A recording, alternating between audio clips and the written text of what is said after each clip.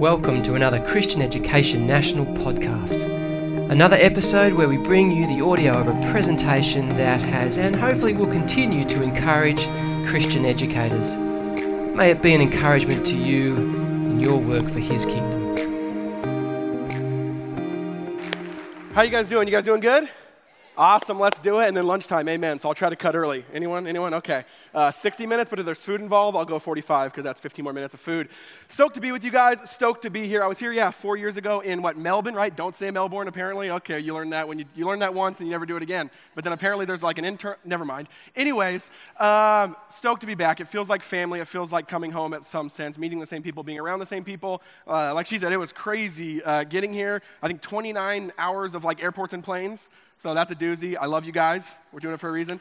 And then, one was delayed, so then we had to switch, and I basically only landed within we only got here like an hour ago, basically, and drove kind of right here.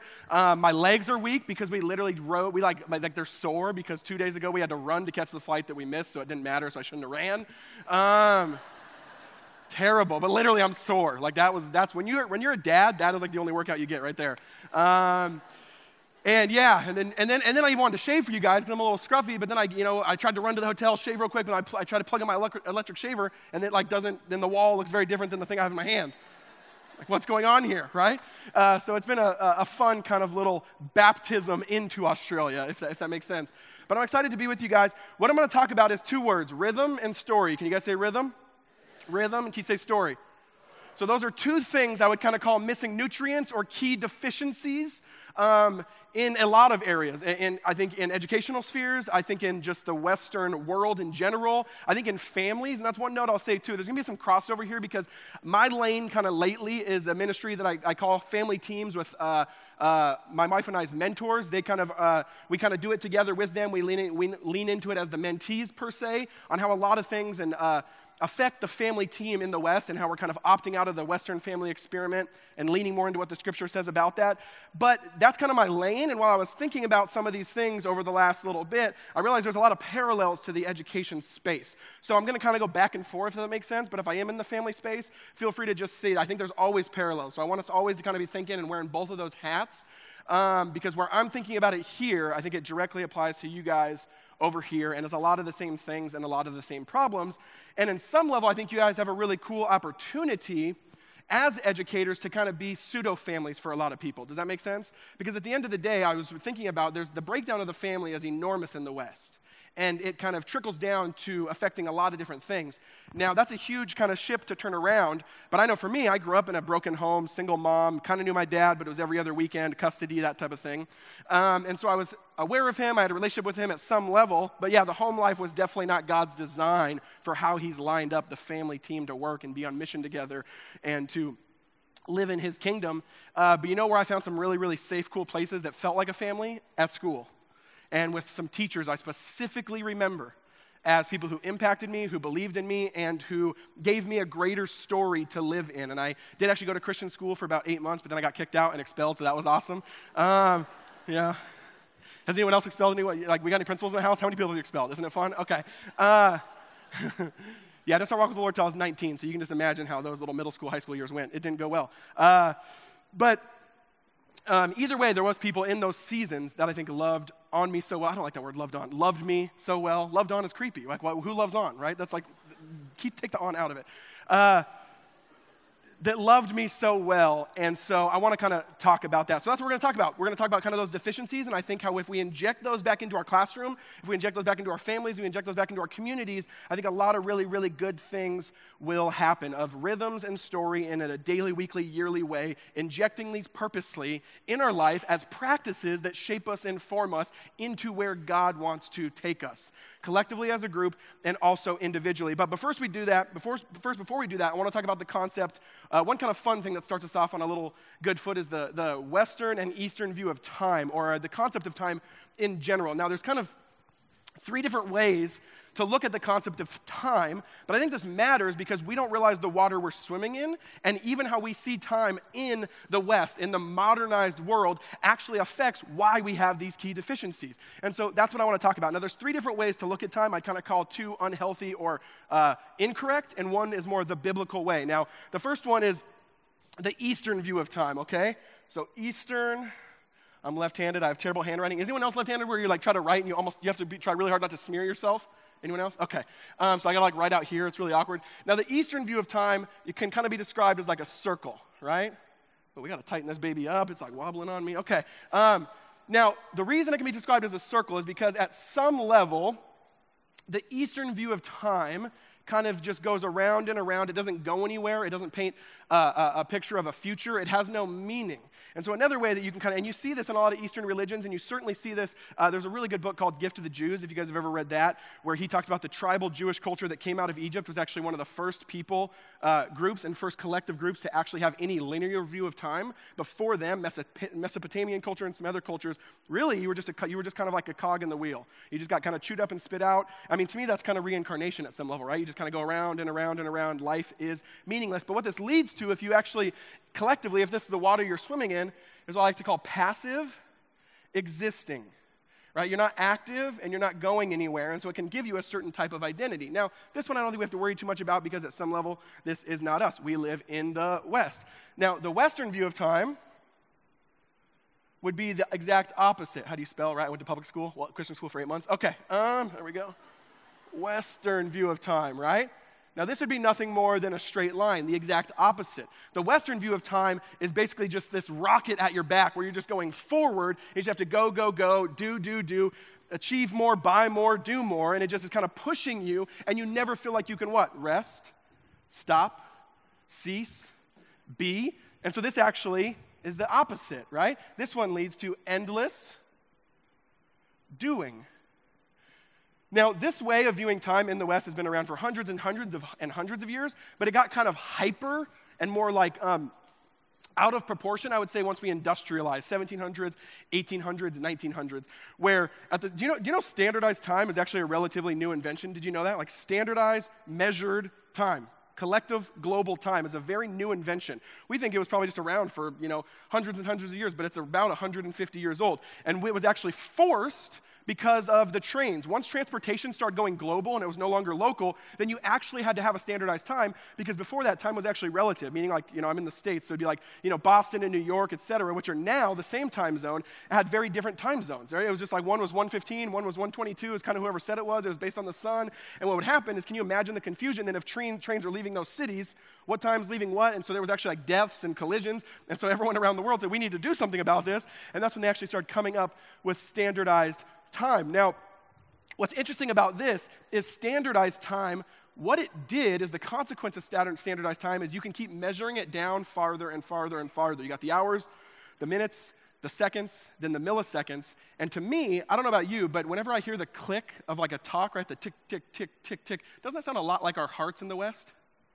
Right? To me, I think is there a reason, do you think there's another reason why we're the most anxious and depressed and absolutely burned out generation in all of human history? I think it actually goes to a lot of views with some of this stuff, right? Because in us, because you become what you worship and you become what you live in. And if we live with a hypersensitive, hyper-measured view of time, it will create us as those beings. Where in our hearts, we literally have that watch, this tick, tick, tick, tick, tick, tick, tick, tick. Do more, be more, produce more, achieve more.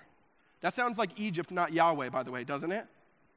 There's a big, big difference. Another fun story, and I can't go on a huge tangent. There's a lady named Ruth Belville, fascinating story, but she was one of the first people to actually buy and sell time because Greenwich Observatory was what actually made the first time zone, and all the 24 time zones were based off that.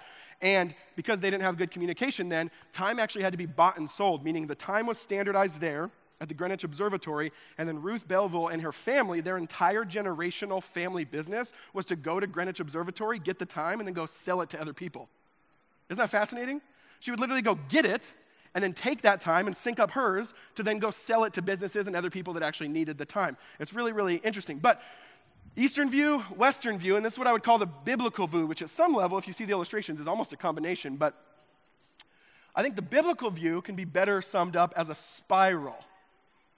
That yes, God believes in the future, like we said earlier, that the Jewish people are actually one of the first people to be linear and believe that God had a future for you and God was taking you in a direction. But there seems to be a lot more of a musical cadence to how God operates in the day, in the week, in the year, in the seasons, and in our lives, does it not?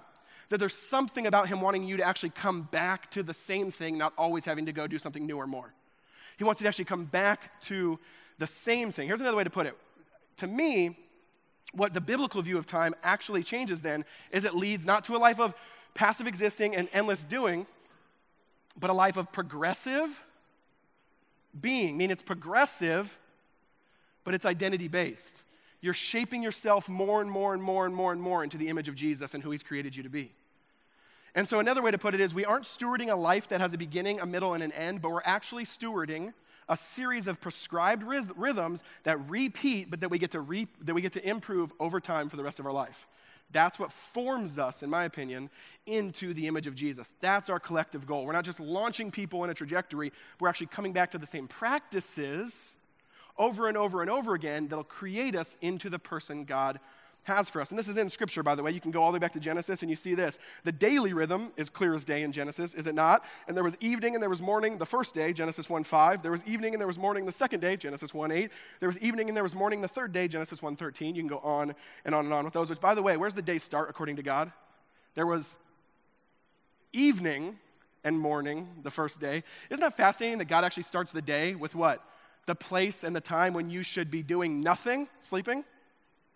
According to God's timetable, the day actually starts when you are ceasing to do anything, when you are not productive. Have you ever realized how actually not machine-like we are, even in a world that says you are machines? Optimize yourself, hack yourself, get a better tool, get a better thing, grow, try something better, try the new thing, try the new trend. Do you actually realize how inefficient we are as human bodies?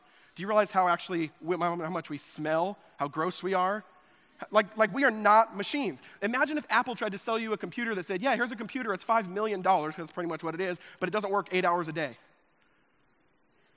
That's us if we're machines, right? We sleep literally a third of our entire life. Do you think it seems like God doesn't really care that much about what we do? Or that he doesn't care about sapping out of us a ton of productivity? That's what I'm trying to say. He wants us to actually be in relationship with him and live in his kingdom on mission. Weekly rhythm, you see the same thing. And on the seventh day, God finished his work with all that he had done, and he rested on the seventh day from all the work that he had done. So he blessed the seventh day, and he made it holy, because on it he rested from all his work that he had done in all creation.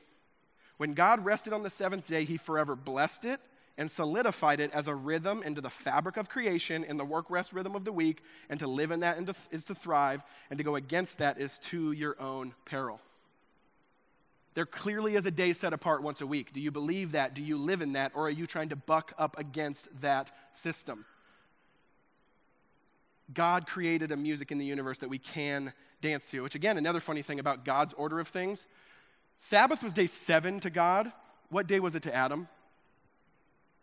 1, right? The first full day that Adam had where he opened his eyes and he actually stepped into God's good creation, what day was it? Sabbath, a day of rest. A day of delight, a day of worship, a day of being in relationship with his creator. Have you ever realized the tension there that God in Genesis gives them this massive vision? Go create, go cultivate, go build, go make order out of chaos, go steward the entire earth. Like, that's a massive job, amen? And first day your eyes are open, guess what? Rest and worship me and chill. Why? Because if you actually start from rest, you can work really good. If you work to get to your rest, it doesn't end well. There's a big difference. To God, it's the end of the week because he works for us and then blesses us with his gift. We step in that gift, and then that can project us forward. There's a big difference. And then we see the yearly rhythms as well, not only in Genesis with the seasons, but then you can go to Leviticus 23 where God mandates all the feasts, and it's clear from the feast that he's saying, submit to the seasons. I want you to actually live in a seasonal cadence. I want a particular story to be told in particular parts of the year. Again, this is so foreign to us. Why? Because we can get a tomato 12 months out of the year. Like, do you realize how the Western experiment has actually tried to delimit us? When at some level God in holiness tries to limit us, stepping inside of the limits according to Scripture is freedom. Losing the limits according to culture is freedom. Those are opposite narratives, are they not? So we see that here's the reality. God's playing this music. And as teachers, as parents, as friends, or in a community, wherever you're at, wherever you're living, the question is, are you dancing to that music? Are you trying to listen for it? Are you trying to understand the musical cadence of God, stepping into it, and then inviting other people to dance as well? And I think when you're a teacher or anyone who has any influence or impact, that is our job. It's to tune our ear and then to teach other people how to tune their ear as well. Now, what I want to talk about for most of our time is kind of some case studies. There's two groups of people who do this very, very well that I think can teach us a lot. And I think I might have even mentioned them a couple years ago when I was here with you guys, but it's the Amish people and the Jewish people. Now, they have not kind of lost these limits or kind of westernized at some level, because of course we're talking on a global macro scale, than a lot of us have in the Protestant evangelical tradition. And so I think we have a lot to learn from them, and I want to kind of just talk about a couple different things with them. Now, let's talk about the Amish people first. Do you guys have Amish people in Australia? That's a weird question. Do you guys have Amish people out here? Maybe a little? Okay. I don't know, right? I was like, what was the other, I don't know anything, okay? I was telling Simon literally a second ago when they started singing Mary, Did You Know? I was like, is it Christmas time in Australia? Do you guys do Christmas in July? I was like, this is so sick. And he's like, no, we have the same Christmas as you. I was like, how am I supposed to know? How am I supposed to know that? Right? I was like, that's legit, because then that doesn't make sense. Then I thought it made sense because then it's kind of your winter, so I'm confused. Okay. So, where was I? Okay. Amish people, now they do this really well because, again, here's the nutrients. The nutrients are rhythm and story. Because here's the thing, what I just talked about with the daily, weekly, yearly, seeing time in a cadence, understanding that God's playing a music, that's the rhythm. And then what you do is that rhythm needs to be injected with story. Story is what kind of leans into and gets shoved into rhythm. And when you have those two, it gives you a true identity. It makes you rock solid. And I also think that's where truth and teaching can be injected to in the best way too. Now, every Amish home, have 3 books in their home. Do you guys know the 3 books? Now again, there's obviously a range, but in general, does anyone know? The first one's very easy. It's the book we love as well. What is it? Bible. Okay. Does anyone know the second one? Anyone want to take some guesses? It's called Martyr's Mirror. So what you can guess that one is have you guys ever read Fox's Book of Martyrs? You guys know that book? Right? So same thing, but kind of more in the Amish tradition. And so kind of telling the story of their past, telling the story of their generations. And then the last one is, does anyone know? It's a hymnal called, I think you pronounce it, the Ospunt or something like that, I believe. And it's their song tradition, right? Now to me, I love this because to me you got the truth, you have the story, and then you have the soundtrack, right? And collectively, you need them all. This is what rhythm is meant to do. This is what story is meant to do, is to be infused as holistic, embodied creatures. Now, another question. Does anyone know where you find these 3 books? Meaning, I kind of already gave it away, but where is the stack of these 3 books at? Literally, where are they at? And does anyone know? The dining room table, right? In the home. These books are primarily administered where? Around a meal, as a father and a mother administer, or a teacher or a leader, administer the truth, administer the story, and then administer the soundtrack. Now, I think this matters for a lot of different reasons. Because notice, by the way, it's not in their rooms individually for the kids to have quiet time, right?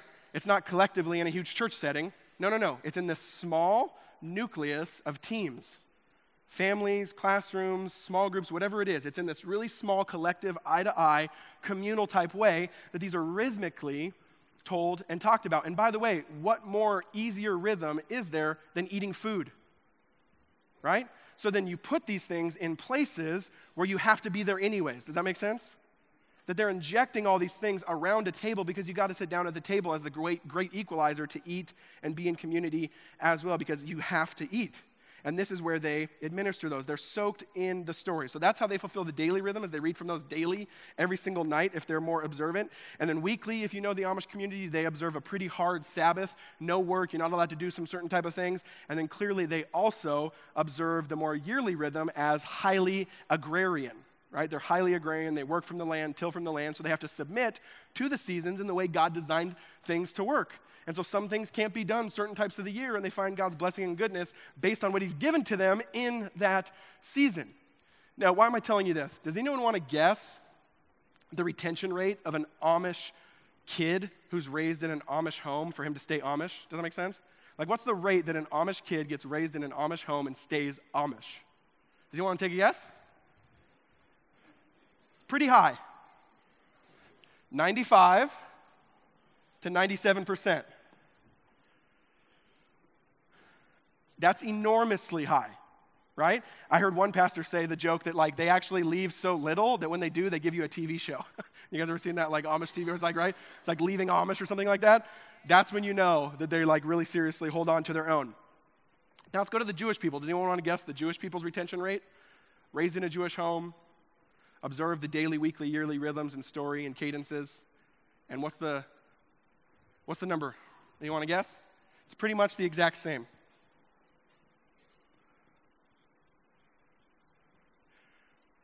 Does anyone want to guess the evangelical number for this? And yes, this has been measured by multiple sources. Does anyone want to guess? If you go with Barna, that flexes. Barna's last one would say, does anyone know? 37% is the last one I saw.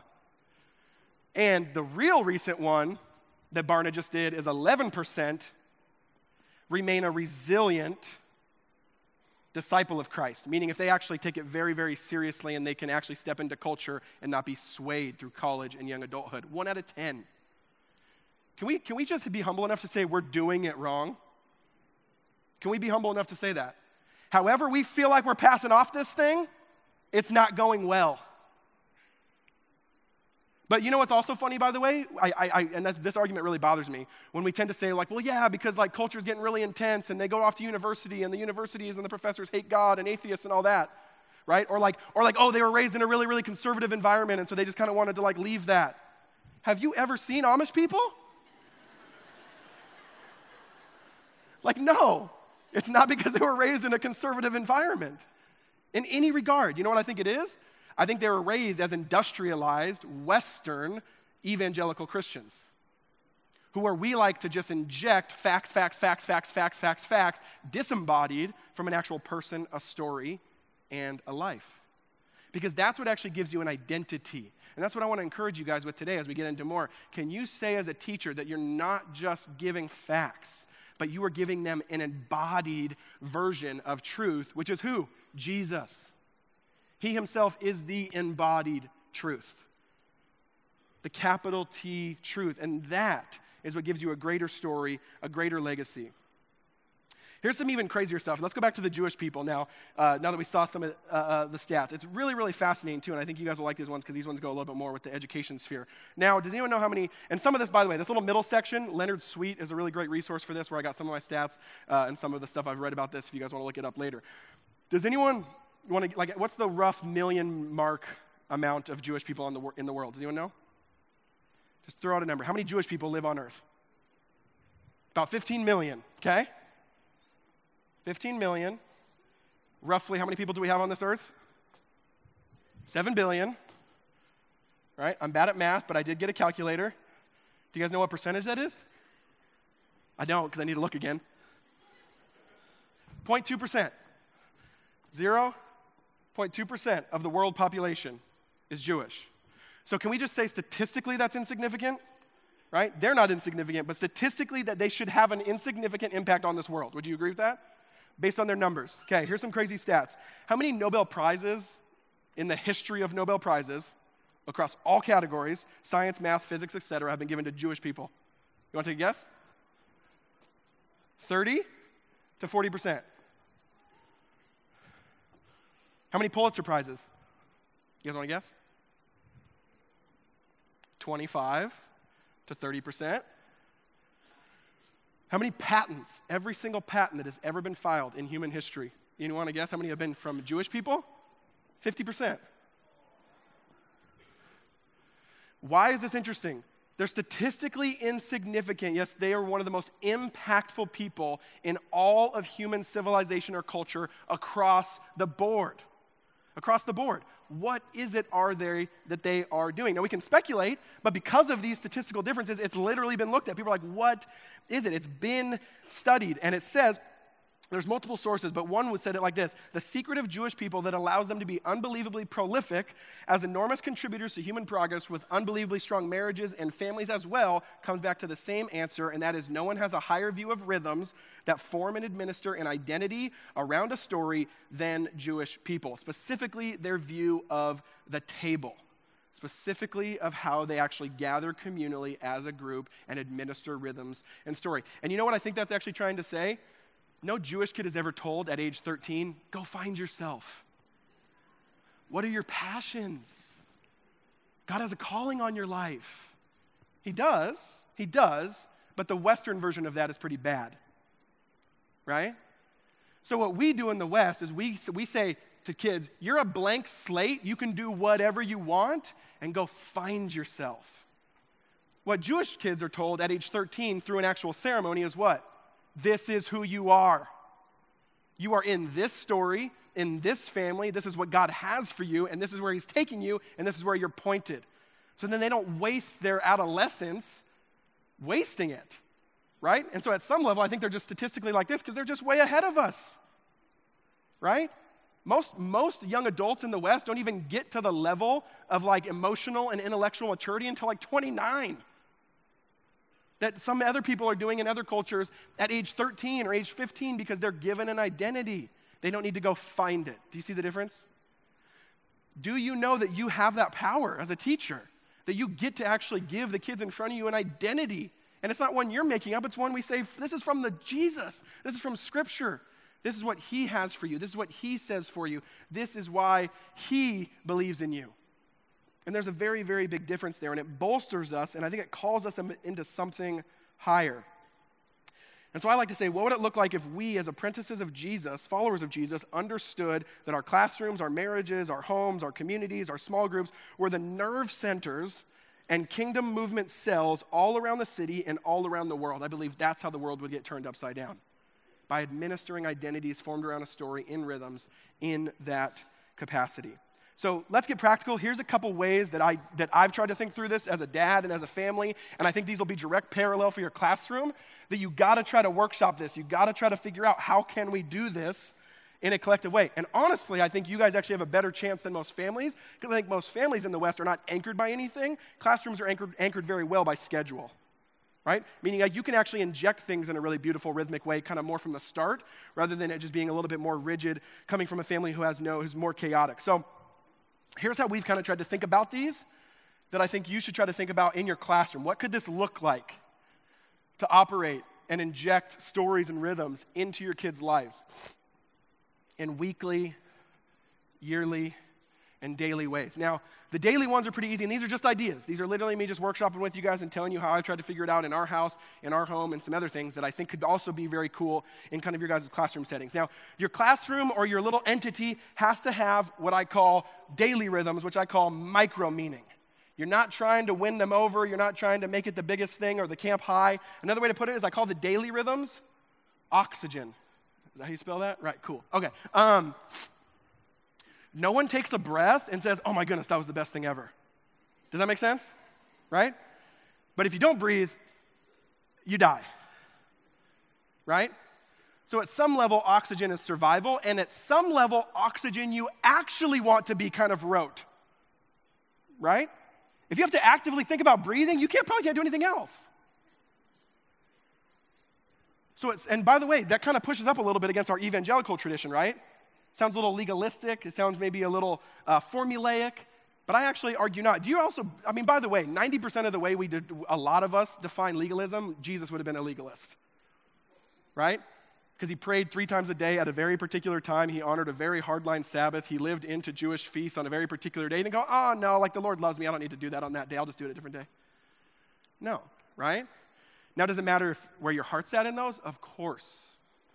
But what would it look like to have these oxygen moments in your classroom? What would it look like? So for us in our marriage, one way I do this is every single day when I wake up, the first thing me and Alyssa, my wife, ever say to each other is, how can I serve you today?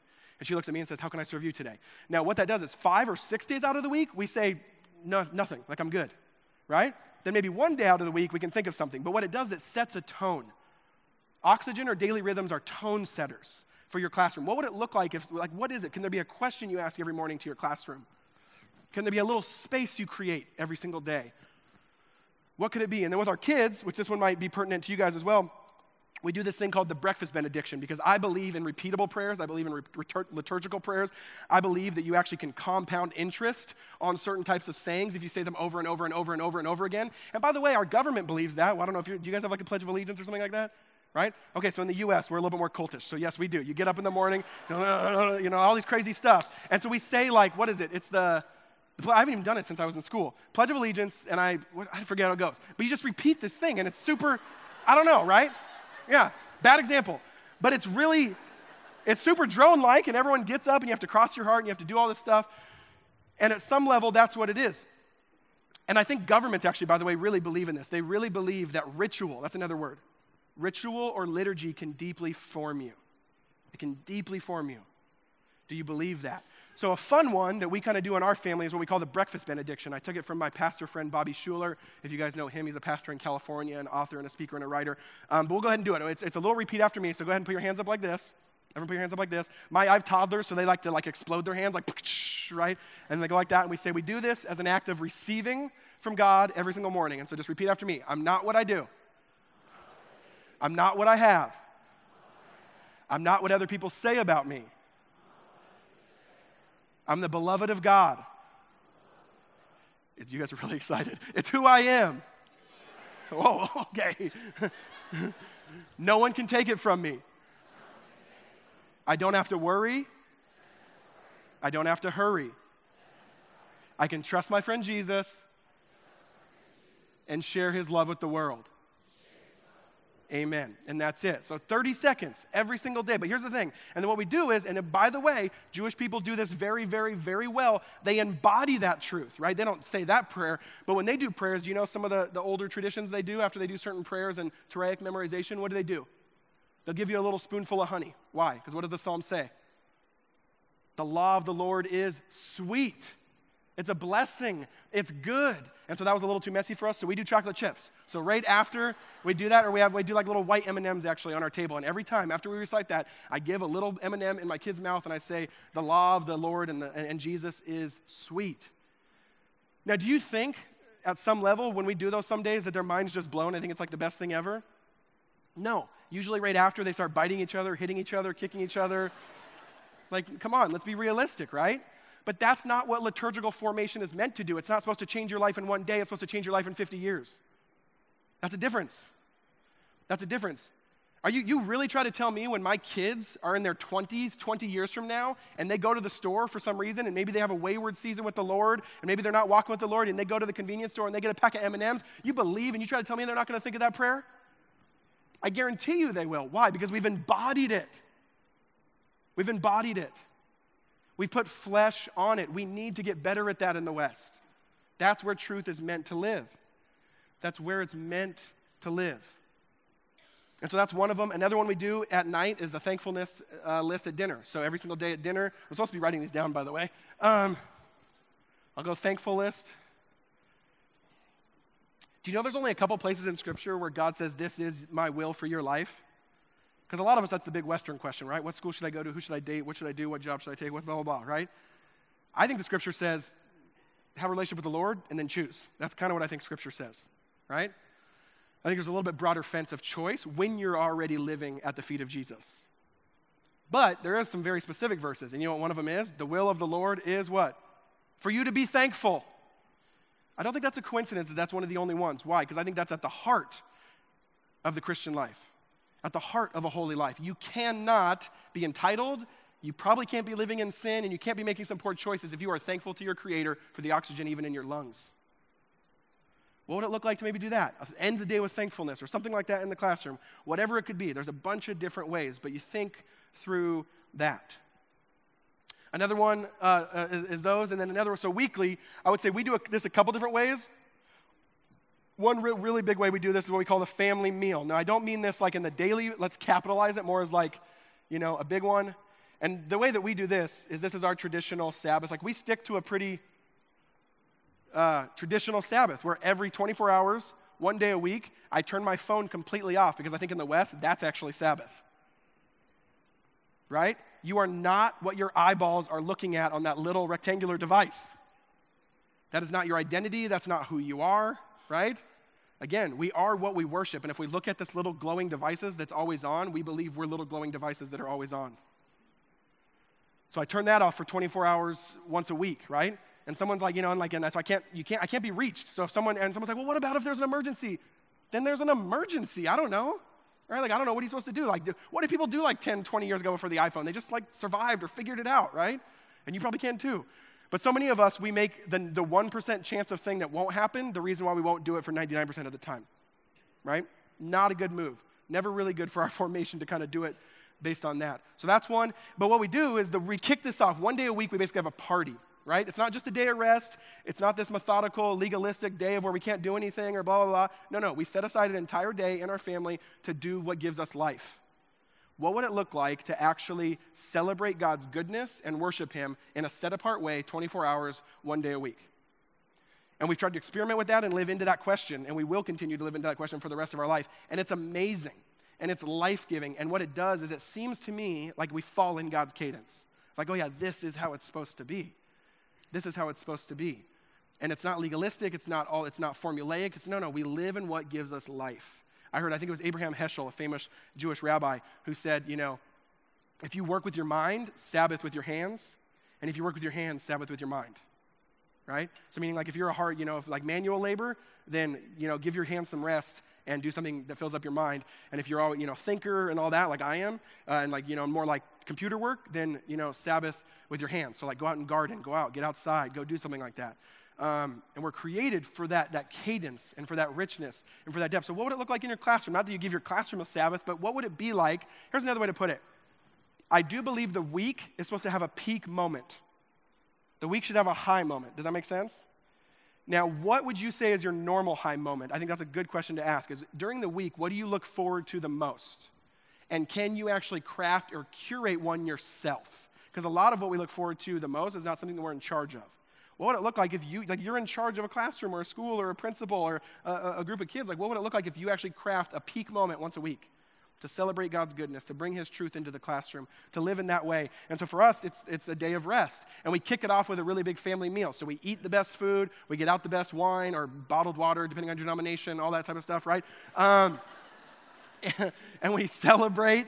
And it's good and it's awesome. And we invite Alyssa's parents over. They live near us because we want to live in a really big story. And I think one way we do that is by living multi-generationally. That's another thing we've lost. So they come over on our Sabbath, and their rule, we do have a fun rule where every time they come over on Sabbath dinner, they have to bring a prop, right? Bring some prop to tell a story. So like from your past, because I want our kids to know everything about you. I want them to be connected to their story and their generational legacy. So, her mom will bring over her cheerleading patch from like when she was in high school 40 years ago. Or her, Alyssa's dad was a Coke driver forever. So he brought a can of Coke once and can talk about that. And there's so many different things. But I think their basically job is just come over and tell a story to connect it to a bigger way. What if it's something like that? Some type of storytelling type of moment. Props, some type of thing for that. Or some type of cadence where you just do something differently so it's marked. It's marked. Another one that we do, which I don't think is date night, which is really important, but I was trying to think of an equivalent for this in like school settings. So like,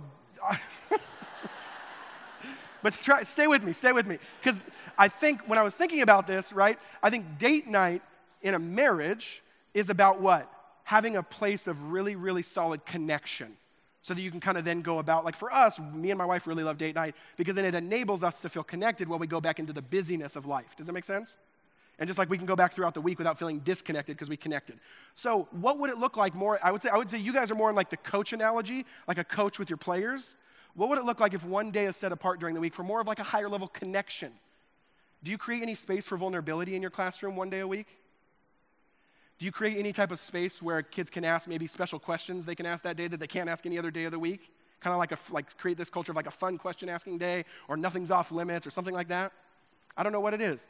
But I think that's at the heart of the same thing. Like that can be another one, and then they would look forward to that day, and they would keep you connected. It would give an opportunity for kids to speak and to live in that.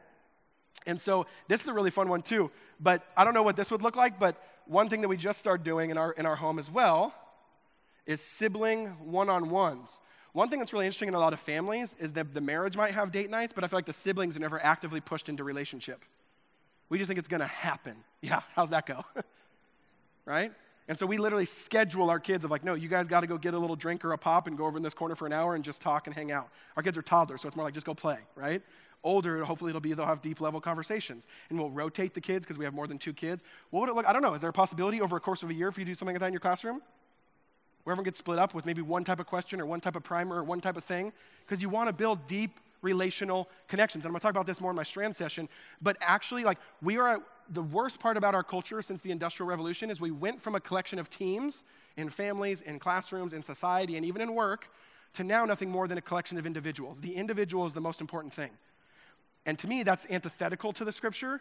I think we are a little bit more team mindseted in the Scripture, and so we want to call us back to this. I think one way to do that is to actively foster and push people in to team-like scenarios, because teams can do things individuals can't. Teams can go on a mission that individuals can't. Genesis, by the way, the Genesis mandate was given to a team, not one person.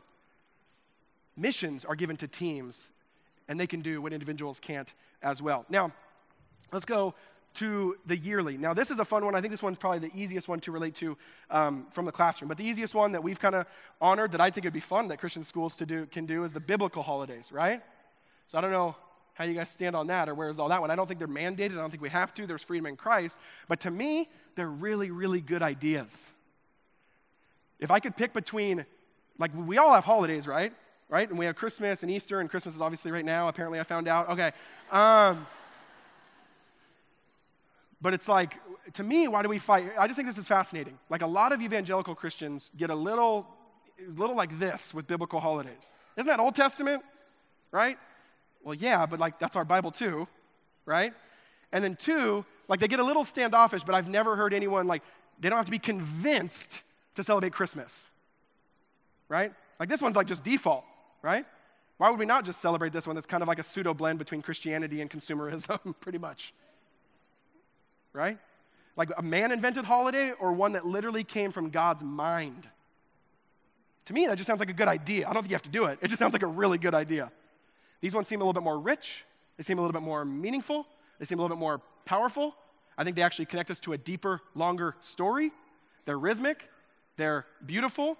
And we've started leaning into that. The Feast of Tabernacles is a really fun one that we do as a family, and our kids absolutely love it and eat it up. What would it look like if your classroom was like a little Feast of Booths? Wouldn't that be epic? Let the kids decorate it, honor that week. It's how you start off the year in the fall, right? I think it's in September, or it's in October this next year.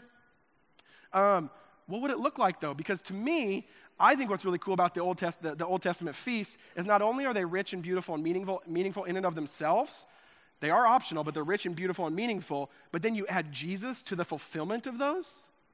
That's incredible, right? That Jesus is our what? Our dwelling place. That Jesus sojourns with us in the desert. That Jesus is going to cover us while we walk home. That Jesus is going to provide with us this entire journey called life. And then what it does is it anchors you. Because again, here's the thing. We are liturgical creatures. We just usually are doing the ones we're not aware we're doing in the Western default model. And it usually behooves us or goes better for us if we live in the ones that actually can inject us with more meaning and story and rhythm like we see in Scripture. God didn't command Christmas. He didn't command Thanksgiving. You guys don't do Thanksgiving, do you? Okay. But there are holidays that came straight from his mind, and I think it would at least, we should at least entertain the thought. They're fun, they're beautiful, and they're fulfilled in Jesus, and they're really, really powerful. Another one that it's kind of fun that I think this would be really cool in a classroom setting is what we call a summit. So once a year, our whole family gets away, and we basically have like an all hands on deck, like what are the goals that year? What do we want to accomplish that year? We kind of seek a word for the year from the Lord on our behalf for our family. We kind of look at the kids. How are they doing? What do we need to kind of assess, right? We let them, I would say one of the most powerful things is our oldest now is 5, and she's now at the age where she speaks into it. Hey, what do you want to do this year? Hey, what do you think the Lord's doing in you? What do you think the Lord's doing in our family, right? I think at some level, we don't give children enough ownership. We don't give them enough ownership over mission. What would it look like if you actually gave ownership over the mission of the kids in your classroom? What would it look like if you have one day at the beginning of the year and then one day at the end of the year that kind of lets them speak into it? That kind of lets them set some goals, right? Because when there's collective ownership, we know, right, that you just try a lot harder. You lean into it a lot more because you feel like you actually are a part of it. You actually are a part of it. What would it look like if you have some type of summit pointing your classroom towards a direction, letting the kids speak into goals, letting the kids speak into things? And I know there's curriculum, all those things, and you can't fudge and move all this much, but what would it look like if you're at least listening to their hearts? Because then you can kind of keep tapping on those all throughout the year. Now, I can go on and on and on, but just for time's sake, I'm just going to do a couple more things. Now, the first thing is, again, I want to harp on this. This last thing I want to encourage you guys with is, here's what I'm trying to say. Our world is, like, we are liturgical creatures. We are living in a liturgical world. Why not pick ones that are actually pointed towards Jesus? Does that make sense? Here's a good example. Apple is one of the most powerful liturgical vehicles in the world. Do you realize, like no matter how you slice it, really big people that have a really big impact almost always have some type of liturgical processes, some type of ritualistic processes, some type of story, some type of rhythm. Apple knows that they can be a really, really big, successful company if they actually get you to buy in to daily, weekly, yearly rhythms, right? The first one's super easy. What's the first thing that almost all of us do when we first wake up? You can be honest. You look at your phone, right? Apple knows that if they can get you in that rhythm, you'll start believing a particular type of story. You'll start living as a particular type of image bearer. You'll start believing a particular type of identity. They want you slaves to that daily rhythm. Weekly, similar, right? They know, right, that if they can actually get you in a weekly rhythmic cadence of operating on their phone, then you'll stay on it more. And so to me, the easiest way I see that is that they want it to be a device for everything, the work week and the weekend.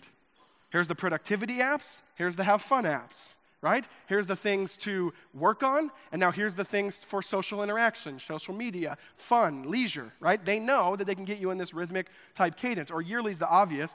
What's the big yearly event, especially in the States? What is it? When a new iPhone comes out, right? I think it's died down a little, but a couple years ago, like, this is a religious event. You think I'm joking? Have you ever seen one of Steve Jobs' keynotes before he died? It was a religious event. Fervor, worship, adoration. They're all there. People doing immense sacrifice for what? And sacrificing financially for what? A product, a thing. Especially a couple years ago when the new iPhone came out, what do people usually do? I don't know if they did it here, but they did it everywhere in the States. They camp out. Like, I'm going to wait multi-days out in the cold, freezing rain to get a 7 or 4 or 5 inch device that glows. Do we realize how weird that is? Do we realize how cultish and religious that is? I find it so fascinating that some of us won't even spend $10 on intentionally pursuing Jesus, right? Or just like even leaning into some type of event or moment collectively, community, but we'll spend thousands on a phone and sacrifice days of our life for it. And by the way, camping outside as a sacrifice for something, that reminds me of something. I think there's an event called what? The Feast of Booths. It's identical. It's the same, it's literally the same event. You camp outside and you worship someone or something. I find it so fascinating that, again, we just take this one by default, but this one we think is kind of weird or legalistic. Right? So clearly in our consumeristic culture, we have our own liturgies. We have our own rituals. We have our own rhythms. We just don't see it or understand it, and it's the water we're swimming in. And so one thing I would say is here, and then I'll end on one last thing. Rhythms and stories are about, this word we're going through, practice. Practice. They're about repeating a behavior and getting better incrementally, one step at a time. I don't know about you, but I'm the personality that I get excited about something, I try it, and if it's not a 10 out of 10, then it sucks and I never want to do it again. Does anyone else have that personality? Right? But to me, following Jesus is the exact opposite of that. It's actually going to be, it is going to stink from the beginning, and that's just how it's going to be. And then you incrementally get better and better and better, right? Take like Sabbath as a good metaphor, again, example as well, right? Like some people I know will kind of say, oh, maybe I should work on a day of rest. Maybe I should live in these rhythms. Maybe I should bring this to the classroom. And then we kind of get really excited and really geared up about it, and then we do it, and it's just like horrendous, right? Like I would say the first time we started kind of trying to lean into the practice of Sabbath, because it's a practice, probably about 4 years ago as a family, it was horrendous. The kids are crying, everyone's like yelling, this little thing I wanted to do didn't go well at all, and then it's just like, this is so restful, right? No. But here's the thing. The object is not for it to be perfect. The object is to be in process, forming yourself over a long period of time. That's what it's about. It's about a stature of the heart. And again, we do this really well with holidays, right? Because so with Sabbath, when that happens, we go, oh, just cancel it. Let's not do it anymore. Have you ever heard anyone do that with Christmas? Right? Like you show up to a Christmas party, your uncle's drunk, and it's just terrible, and they fight, and there's drama, and it's just horrendous, right? You're like, oh, this is family, this is terrible, right? No one goes, oh yeah, I got an idea, let's cancel Christmas. No. You just say, that was terrible, let's try again next year, right? You don't cancel Christmas, you just realize, no, we can grow, we can get better, and we can actually change some of the things here. And so that's just one encouragement I would leave you with, is practices, and that's what we're talking about this whole couple days. They're not going to be perfect, and they probably won't even be that awesome when you lean into them in the beginning, but that's not what practices are. Practices are about repeatable micro behaviors that'll change you over the long period of time. Do you believe that? Because that's spiritual formation. That's what it's like to actually follow Jesus. And I'll end with one story. The last story. The last night before Jesus died, I think he illustrates how he actually cares about what I've been talking about in a way that we just don't always recognize in the scriptures, even though it's hidden in plain sight. The last night before Jesus died, the last night, he's been walking with these disciples for 3 years, some even more probably in relationship. He's been unloading all of his teaching. We can even imagine what's even he was told that was outside of our gospels, right? Of how much he taught them, how much he discipled them, how much he injected into them, knowing they needed to carry a lot of weight because they were the first kind of generation of taking this on and passing it on. There's a lot of pressure on them. And Jesus, in my opinion, probably felt that there was a lot of that. He needed to get all of it into them so they can kind of start well. They can be sent off well. So he's got one night left. If you feel like you have this group of people that's going to take the baton after this night, what do you think you would do on that last night you have with them? If it was me, I'd probably get out the whiteboard and we'd stay up till like 5 a.m. just giving them all, remember this. Hey, Peter, remember when I said this? Don't forget, do that, right? We would just pack the truth in, right? Would we not? They're kind of like the cram session before like the finals at university. Just like you got to remember it all. What's the last thing the night before Jesus died? What did he do? What did he do? It's something we actually celebrate as a sacrament now. He ate a meal with them.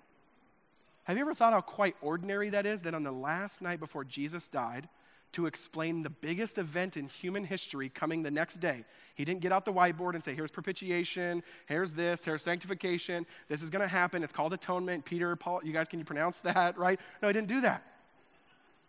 He said, let's eat.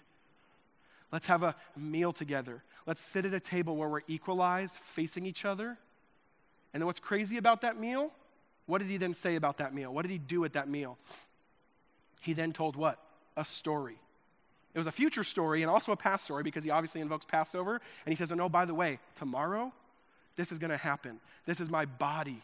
This is my blood. So he sits at the table, and then he tells a story, and then what's the last thing he does after he tells the story? He commands them and says, and every time you do this, remember me. That sounds an awful lot like the word rhythm. A table and a story wrapped around a rhythm. That is how we get saturated in the identity that Jesus has for us. Do we believe that? And if he's our rabbi, if he's the one we're following, if he's the one that shows us the way, Jesus himself, might we be teachers who actually believe in that model, if he does too, and pass it on? What would it look like to teach the way Jesus teaches? Let me pray for you guys. Jesus,